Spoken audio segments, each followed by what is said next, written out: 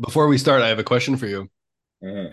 I got a little pop up here. Don't miss the event of the year. Al, how do you think? How do you feel about missing Zoomtopia, I would feel awful about it. October 3rd to the 4th in San Jose, California, or virtually? It'll be busy. I think it's Toyota-a-thon is happening at the same time. It'll be mad. It's season 2 of the Gray Zone. We didn't just stop uploading for no reason for months on end. No, we've been planning a second season where things are much more professional, except I'm eating my dinner as we talk. It's season 2. This is the Gray Zone. Season two. Hello, internet. How quality was that intro? Pretty good. And Pretty just great. for the listeners, that was the first take. Yeah, surprising. Hard to tell, right? Right. But yeah, first take. Big one. All right, let's get into it. Training formats, if we want to call it that, or types of on-court training. I mean, people are obviously aware of this, but I don't know if how much attention people are paying to this. And I know I deliberate on it and go back and forth, but obviously, there's the predominant model, certainly in North America, is kids are either doing four to a court training or they're doing usually it's called private lessons one-on-one.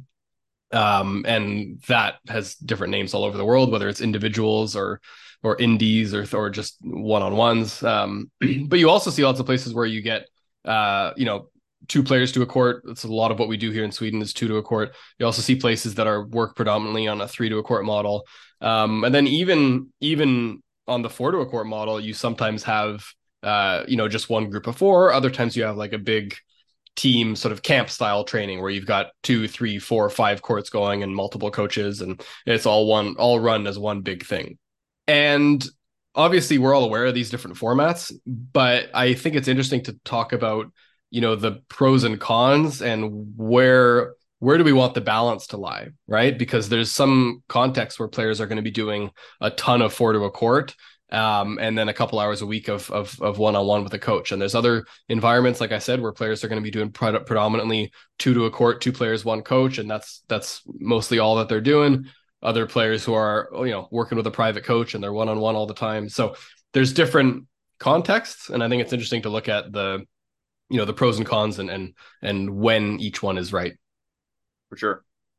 And I think I'll start off by saying the annual planning of a player or the age of an athlete certainly impacts all that stuff, right? Where my general feeling is Yeah. athletes that are sort of under 12 are more likely to have more extensive times with a private coach, or it just seems that's historically what has happened.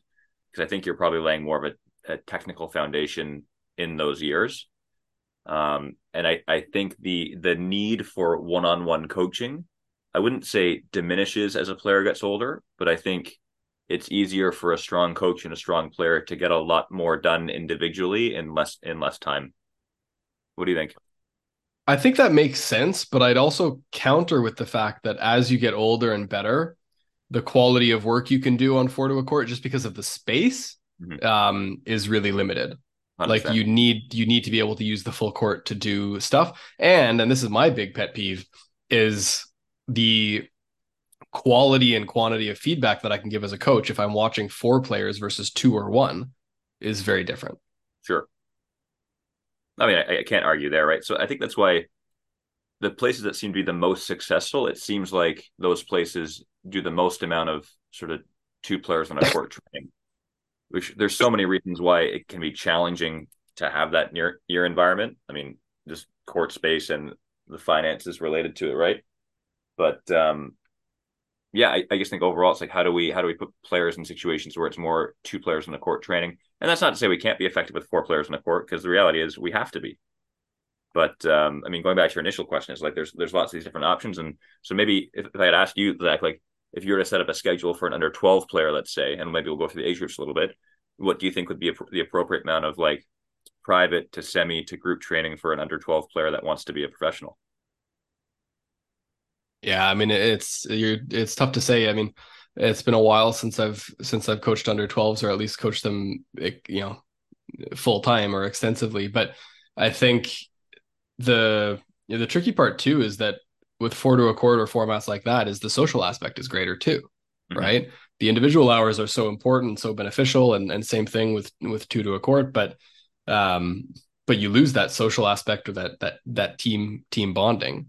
So I do think, like you said, under 12 level, there might still, or there likely is still some technical work that needs to be done, and the best way to accomplish that usually is with an individual session. So I don't know. I mean, if we say an under 12 is training, is on court. First of all, I mean that's another discussion, and of course, plenty of people have spent more time into it, invested more time in it, and written about it. But that's the other question: is how many hours on court should they be doing at under 12? But if we ballpark it, I don't know if there will be gasps from the audience when I say this, but if a 12-year-old is doing, you know, 14 to 18 hours a week on court, Yeah, is that that's too much? Do you probably think? the high end. I mean, no, you're probably right. Yeah. Generally around 12 to 18. Yeah. Yeah, yeah. So let's call it 14 then. Like I said, it's been a while since I've coached 12-year-olds, but let's call it 14 hours.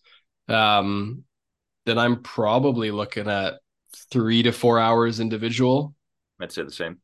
Yep. and then probably split the rest between 4 to a court and 2 to a court, Yep. maybe. Is it? Yeah, I totally agree. Do you think there's reasons outside of the obvious to do with like space and finance as to why we don't see more semi-private training? Because this is something even in our club environment that I think like we have to be a lot better at, which is like I think we do a really good job in scheduling all the group training, the 4 to a court stuff, and we do a relatively good job with the private stuff. But I think there's a lot of reasons why the two to a court semi-private stuff could be more beneficial to you. Do you think there's reasons outside of the obvious why that doesn't happen more? I think there's a couple. The first, as you said, is the finances and the space of it, obviously. But the second is, I think, for one, is that people have this idea of what a private lesson is, Mm-hmm. which is like coach walks out with a basket of balls, and it's sort of like, if it's like, what do you want to work on today? And here's the objectives of our lesson, and here's what we're going to get done this hour. And I think that's the vision that we have of what a private lesson is. And so then you add a second player in. It's like, well, this doesn't work. How am I supposed to accomplish both persons' objectives? And how am I supposed to fix his technique and his technique at the same time? That's not going to work. But that's not the point of the session. The point of the session is that you have more space and you have more individualized attention. But it's still like a quote unquote group session in the sense that the players are sparring with each other and drilling with each other. Yeah. So I think I don't know for sure, but I'm just throwing out ideas here. But I think it's like we don't encounter any of that in our coach education in Canada, right? Mm-hmm. There's no discussion of how to run a session like that. There's no mention of it. You don't see it. And I think it's just, yeah, you don't see them a lot of places, so they don't even enter into the frame of reference. Yeah. But I think also now that I'm spitballing, but I think also like, so much is pay to play in Canada, where Yeah. it's like you pay for per hour of group training, you pay per hour of individual training or private lesson.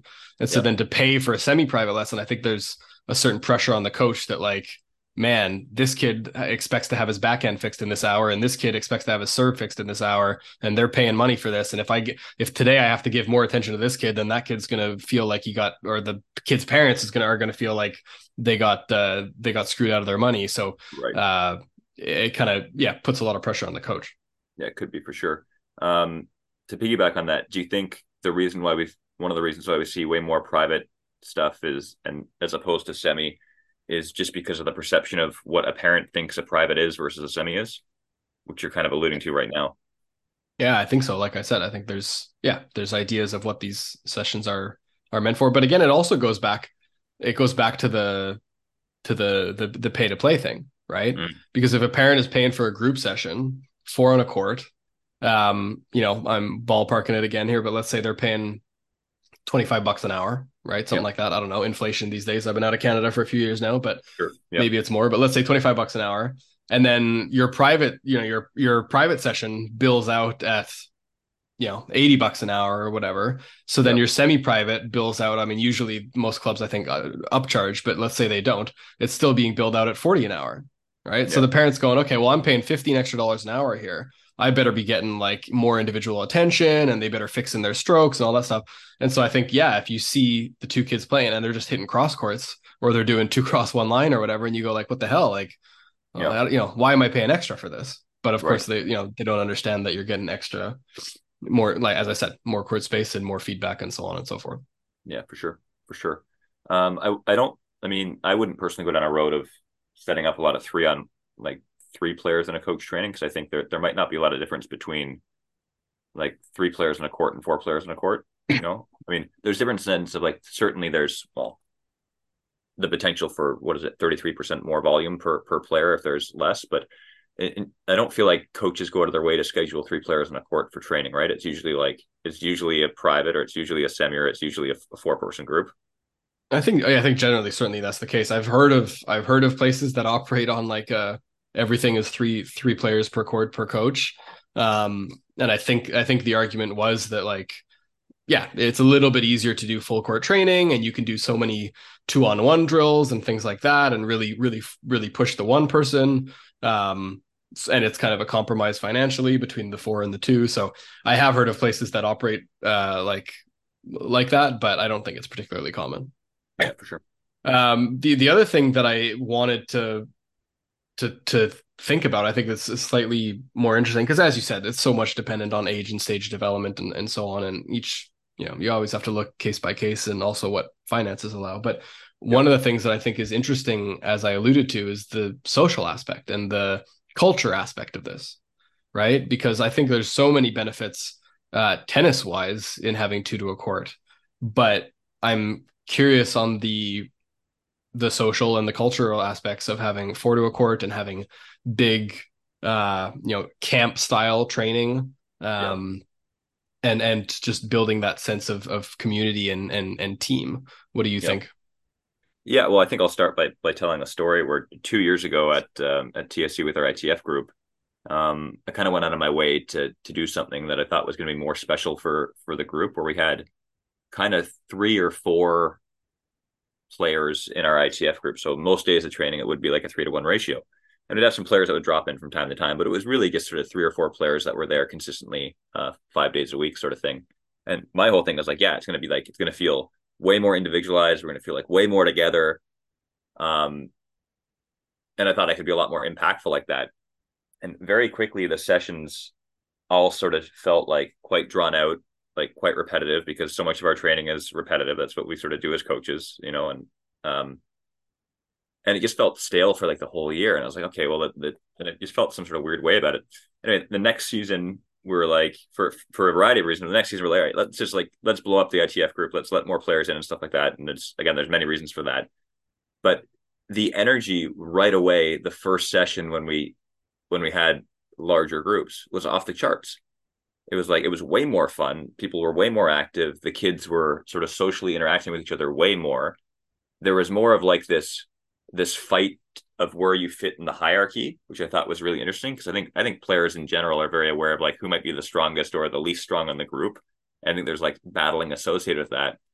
So that's a long-winded, like, personal story where I have found that the larger the environment, for the most cases, um, can lead to a lot more advantages in like a lot of those things. Um, so yeah, those are my thoughts on like how important it is to have large groups and have large groups that push each other, especially if Yeah. all the players are sort of working towards the same goals, which is a tough, like, that's a tough thing to sort out. Um, Mm. but yeah. Yeah, talk about that. I mean, how do you handle that when some players are going to be more committed than others, and players are going to be coming there for different reasons? Yeah, for sure. I think it's so tough. Like, I think it's really tough because all of us would probably say in a perfect world that every player that trains with us is committed to like a complete schedule with us, right? Where like every hour of their annual plan is taken care of by somebody on like your academy staff or our academy staff, or like we're just taking care of everything. But that's not the reality. I mean, I found even this year coming up, it's like we have so many kids now that are doing 2 days a week and 3 days a week, and we only have a handful of kids that are really doing a full slate of scheduling with us. So I think it starts with just general communication, is to be like what it is that an athlete's looking for. Um, and then being on the same page, where if they're private coaches elsewhere, they're semi-private coaches elsewhere, like everybody being on the same page in terms of like what is it you're looking to get out of these group sessions. Because I think like those are the big things that lead to a player or a coach being unhappy when there's uncertainty about like what are the roles and responsibilities when you're here, both from a player perspective and a coach perspective. Thoughts? I, I got two, I guess, follow-up questions, but the first is, and maybe this is putting you in the hot seat, and we can we can edit it out if we need to. Yeah. But last I heard, um, ORC and Ace had this agreement that they weren't going to take any players who did sessions elsewhere. It was like you have to Yeah. be with us 100% of the time. Yeah. First of all, am I correct on that? Uh, yeah, that's I'm pretty positive that's the case. Yeah, but Yeah. I think most of us, I think a lot of us start with that in mind. Like I think every academy would say would that would be like I don't know what do you call it, like one of the commandments of most academies. Mm, But then the actual implication of that, like how do you actually do that is different than saying that you're going to do it, right? right. Yeah.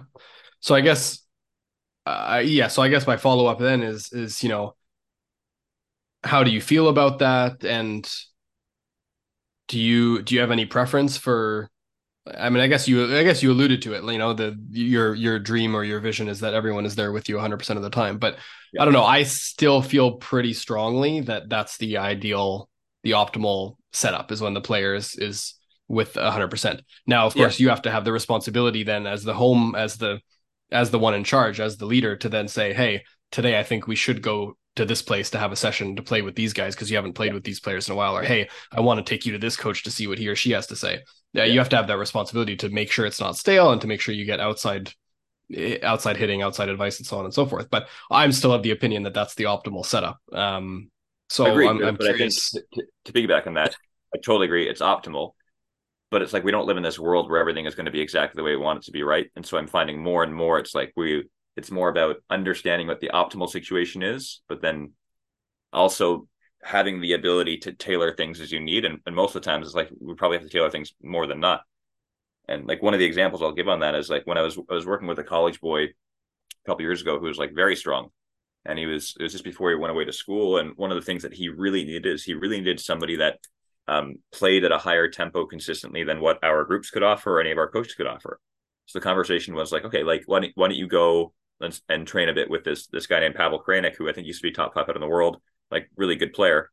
And they did a lot of good work together. But that's the type of thing where as much as it was our ideology that all of our players do everything with us, there came this moment where it was going to be more beneficial for the player to leave our environment to get what he needed somewhere else. And he still did a lot of stuff with us as well. So I think it's like that situation where it's like what might be in a perfect world was not the best outcome for that player. Do you know what I mean? And so that's where I think with like the ORC and the ACE ideology of like you do everything with us, it's like, well, first off, can they offer everything to every player that they have? And for a club like ORC or ACE, like they both train in environments that have tons of court space, and maybe they can do everything themselves. But when talking about on our end, we're like a shitty 4-court facility where we're quite limited in what we can do. So I understand sometimes if players are like, well, I might go here or there for other things. Like I kind of understand that. Like I get that because it might be more beneficial to them that there might be some other things that other places could offer that we can't offer for a variety of reasons. Yeah, I mean, I guess that's the distinction for me. Absolutely. I think you have a responsibility. If you can't offer what is necessary for them, then absolutely you have responsibility to say, hey, yeah, go elsewhere and let's help you sort that out. I think where a lot of the disagreements or the struggles come in is when that isn't the case, right? So let's Yes, say, yeah, and I'm just sure. hypothetical here, but let's just Yeah, say you have a perfectly good training group 5 days a week, whatever, in your home environment, and this kid comes in and they want to do 2 days with you, but then there's a slightly better group in their eyes anyway at another club or another academy, and they want to go there Wednesday, Thursday because think they get to hit with this good player or whatnot. yeah, I think yeah, that's the challenge. And yeah. then And we those just had that exact situations, situation recently. We just had that exact situation that we were trying to deal with uh, as recently as this week. You know what I mean? So I get it. and how do you handle that? Well, it was difficult, and I mean, it was difficult because we had also felt like we had done a lot for the player that wanted to go somewhere else. So I think there's some situations where, like, how beholden are you to a player, or how beholden is that player to your academy? And this is why I said when we were talking offline at the start, it's like, I don't think I owe my players anything. I don't think my players owe me anything. And that's part of the transactional part of this whole thing, right? But in the same sense, like ego still plays a role in this, both from the coaches side of things and the parent or player side of things, right? Where like obviously when a player comes to you and says, hey, there's a couple days a week that I might want to go somewhere else. If I believe that we can do the job better than the other place and have the environment that they need, then certainly it impacts my ego, or like I certainly get upset about it a little bit. Do you know what I mean? Mm-hmm. Which I'm not sure if I answered your question there at all, but I don't know. It's Well, my only follow up is directly like, so I mean, I don't like to use the word let because it makes it sound like you're the god controlling what they do, but you let them go, or do you like you let them do 2 days with you and 2 days with the other place, or do you say sorry, that's not how we do things in this yeah. specific I case? mean, the initial response was that's not how we do things, Yeah. and then there were several conversations that happened after that, which led to us softening our stance on it. Which I can't tell if it's a good thing or not, because I think the reality is I think for our program, I'm curious this like I don't think situations are always black and white. And it would be great to have rules where it's like, well, you're not going to do everything with us. It's black and white, then you're not going to be with us. But every situation is slightly different. We've certainly told players that in the past, but I don't know. It's always tricky because there's certainly some benefit to even if a player's going to stick around for a couple days, if they can have a positive influence on your other players that are full timers. It's like, is that something like, do you have an obligation to the players that are committed to you to help them get the training in their own environment that's going to be the most beneficial to them? And does that mean keeping players around a little bit who you might normally not keep around in a situation? You know what I mean? Yeah, and listeners, you can just insert your own gray zone joke here. But yeah, I think you hit the nail on the head there. But I think that also then goes to sort of roles and responsibilities and the idea of like, are you a player at our academy, or are you a guest player? Yeah, Right? for Because sure. because like you said, you like what's your responsibility to the players who are with you 100%, right? Yep. And if you want to provide good sparring for them, and then it's like, well, okay, well, I can have the opportunity to have this player here a couple days a week, right? Yeah. I Yeah. think where it gets tricky is then, well, what's your responsibility to that player, the one who's here the 2 days a week, right? Can you just say they're a guest player, and so then they're going to come in, but you're not going to support them at tournaments as much, or Yeah. obviously if you're at the same tournament, then of course but you're not going to travel with them, or you're not going to provide as much. They're not going to get individual sessions, so there's all these different ways that you can do it. Yeah. And sometimes it can work out really well, but it comes down a little bit, like you said, to that mutual agreement on what are the roles and responsibilities everyone has. Yeah. For sure. For sure. How do you guys navigate that stuff in your environment?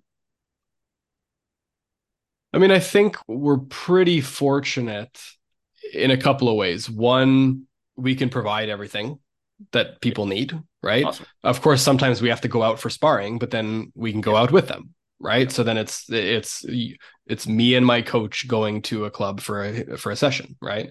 That's number one. Number two is we are able to support them financially a ton.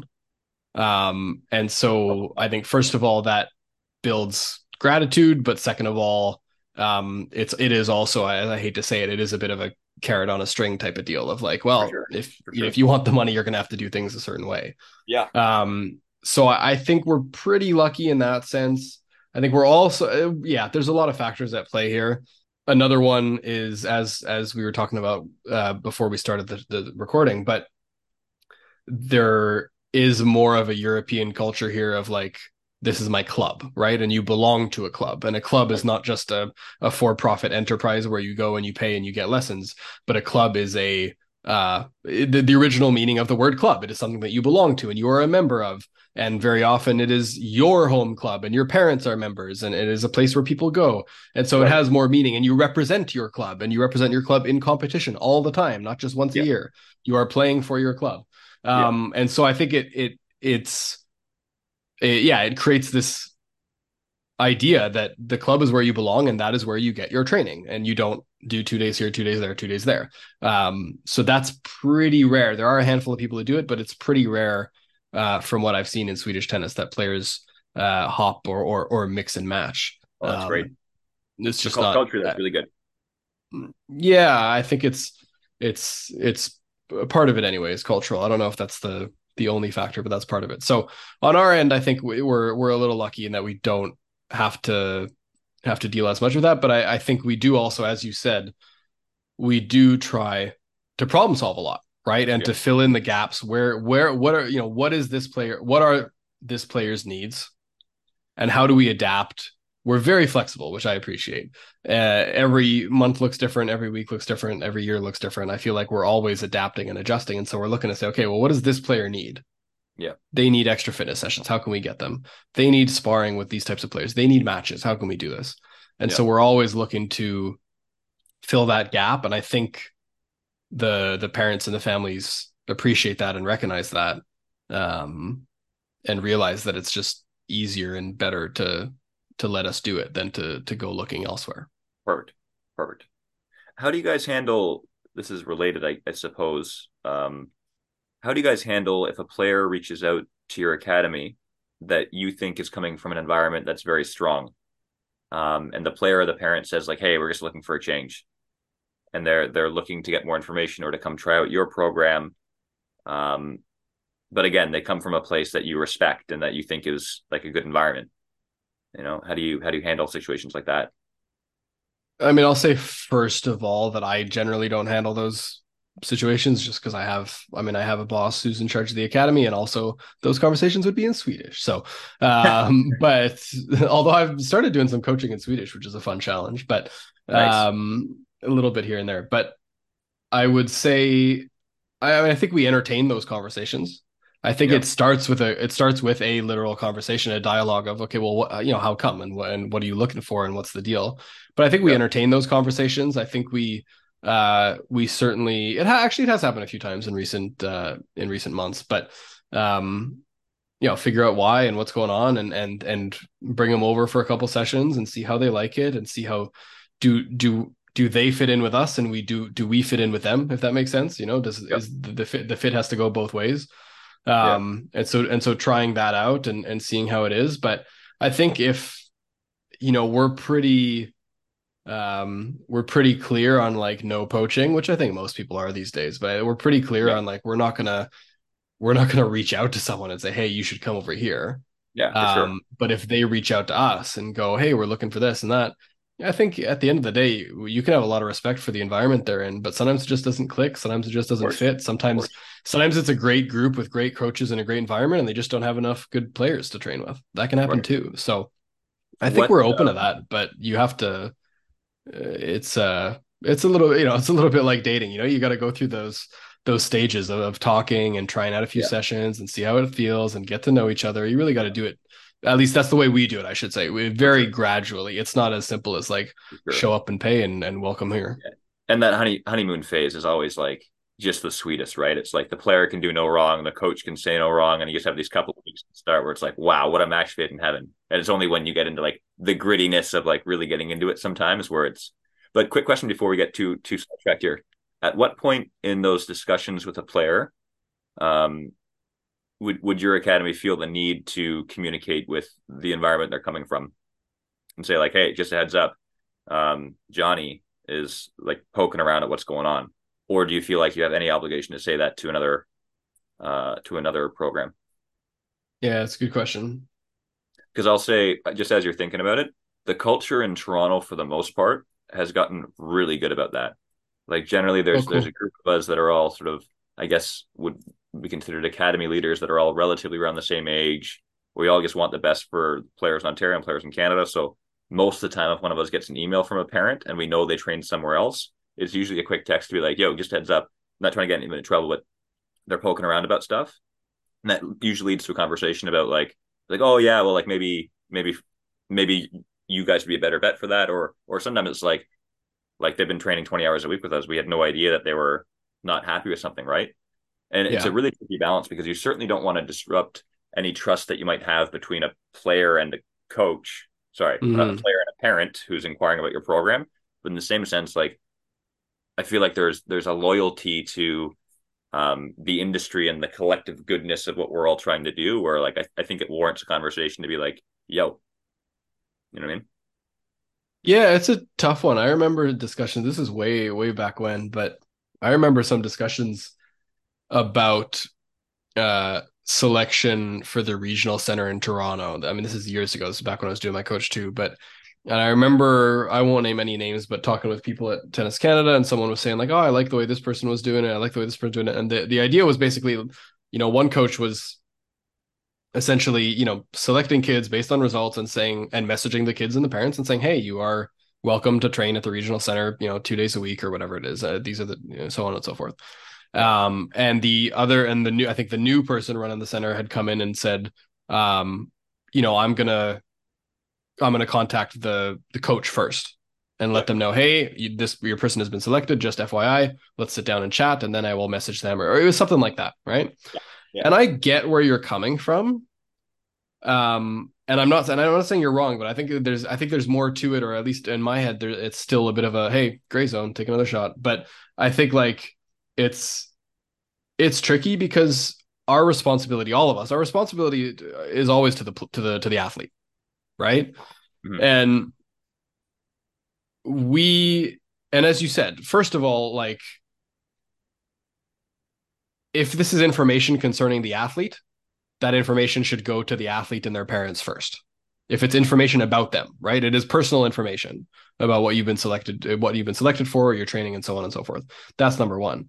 But number two, as you alluded to, is like, I don't want that player's coach to then to be pissed off, Yeah. or to confront the parents or confront the kid, or for that to affect their relationship in some way.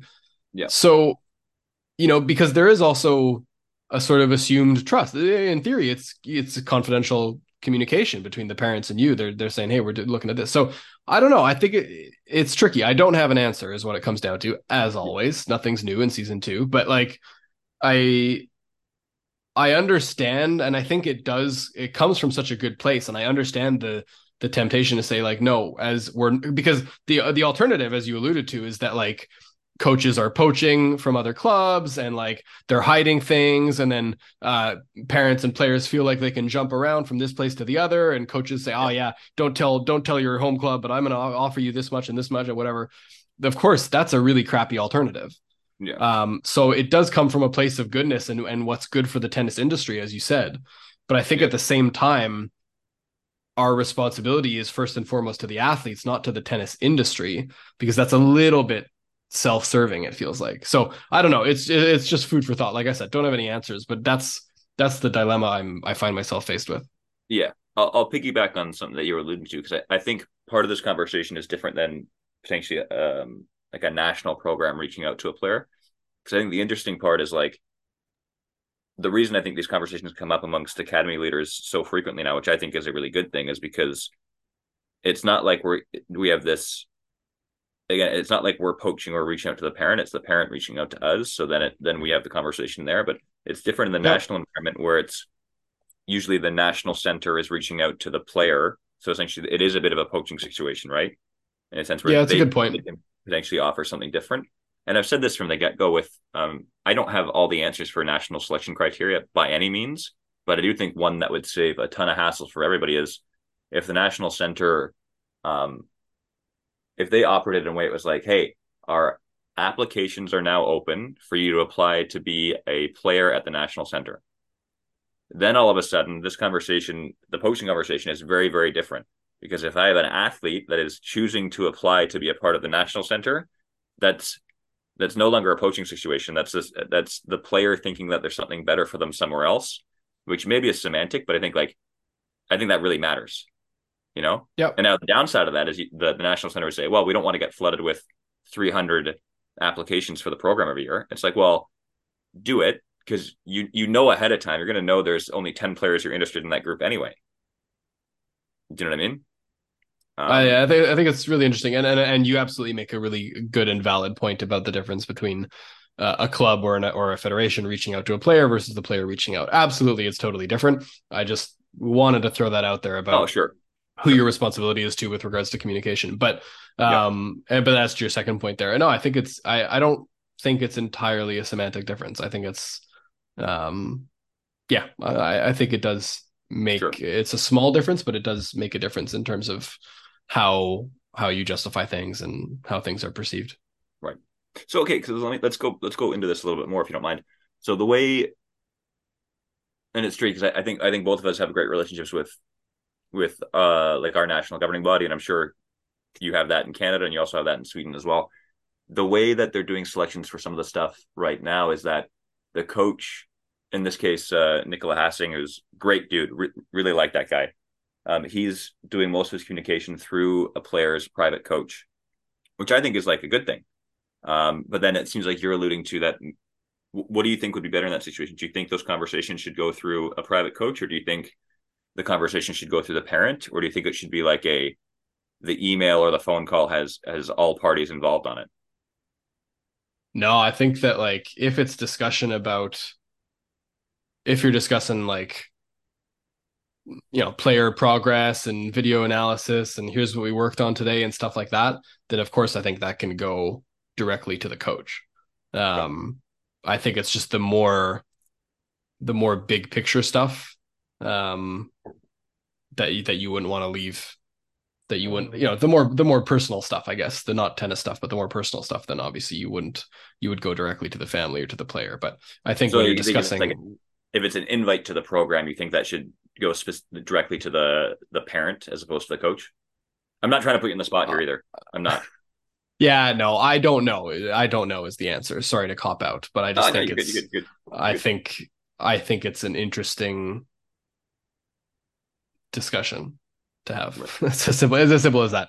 But I think that's more, I think that's more personal than just pure professional details of of this is what we worked on and this is the Right. stats and Yeah. hey, we're organizing this trip, just letting you know, and whatever. I'm also just realizing I think I might have said Nico was the national coach. I meant Hugo. Sorry, Hugo DeFeo, who is also. I was gonna ask you offline. I was like, oh, I didn't know he was back at Tennis Canada. But look where I'm coming Okay, from on this Hugo. one. They're both beautiful individuals. They're both great players, similar stature, both French names, kind of like my bad, yo, my bad. No, Hugo, mad I love, mean baby. his name's Nikolai. I don't. It's not. I mean, I guess Nico you could say is French, but Nikolai is not exactly the most French. Oh, But anyway, now I know where you're coming yeah, from. yeah. Shouts to Yeah, both no, but those guys. Shouts to Hugo's, Hugo. Shouts to Nico. Missing Nico. yeah, both great guys. Yeah, So, yeah. all right. Well, thanks for everything. I think at some point we could probably dive deeper into the group training discussion because I feel like it was maybe a little all over the place, but like, Oh, we went completely off topic. Yep. yeah. But what I will say is like all these other episodes that we do, I'll think a lot about that group training thing, and maybe we can revisit it on one of the upcoming pods because I'm sure your thoughts will get more comprehensive about it, and I'm sure my thoughts will as well. Yep. Oh, definitely. That'll be good. We're just getting warmed up in season 2 here. This is just like a little teaser of what's to come. Little hey, how are ya? Knock Just knock. kidding. Who's It's there? It's us. It's the gray zone. yeah, that doesn't work. All right. How about no, that's all I got, really. All Well, right. thanks for everything, Thanks for Zach. listening. Thanks to those of you who reached out and said you wanted to hear more. That was a pleasant surprise, but there were genuinely more people than I expected. So that was nice. Oh, that's So, cool. Great. are you happy now? All right. That was the Gray Zone.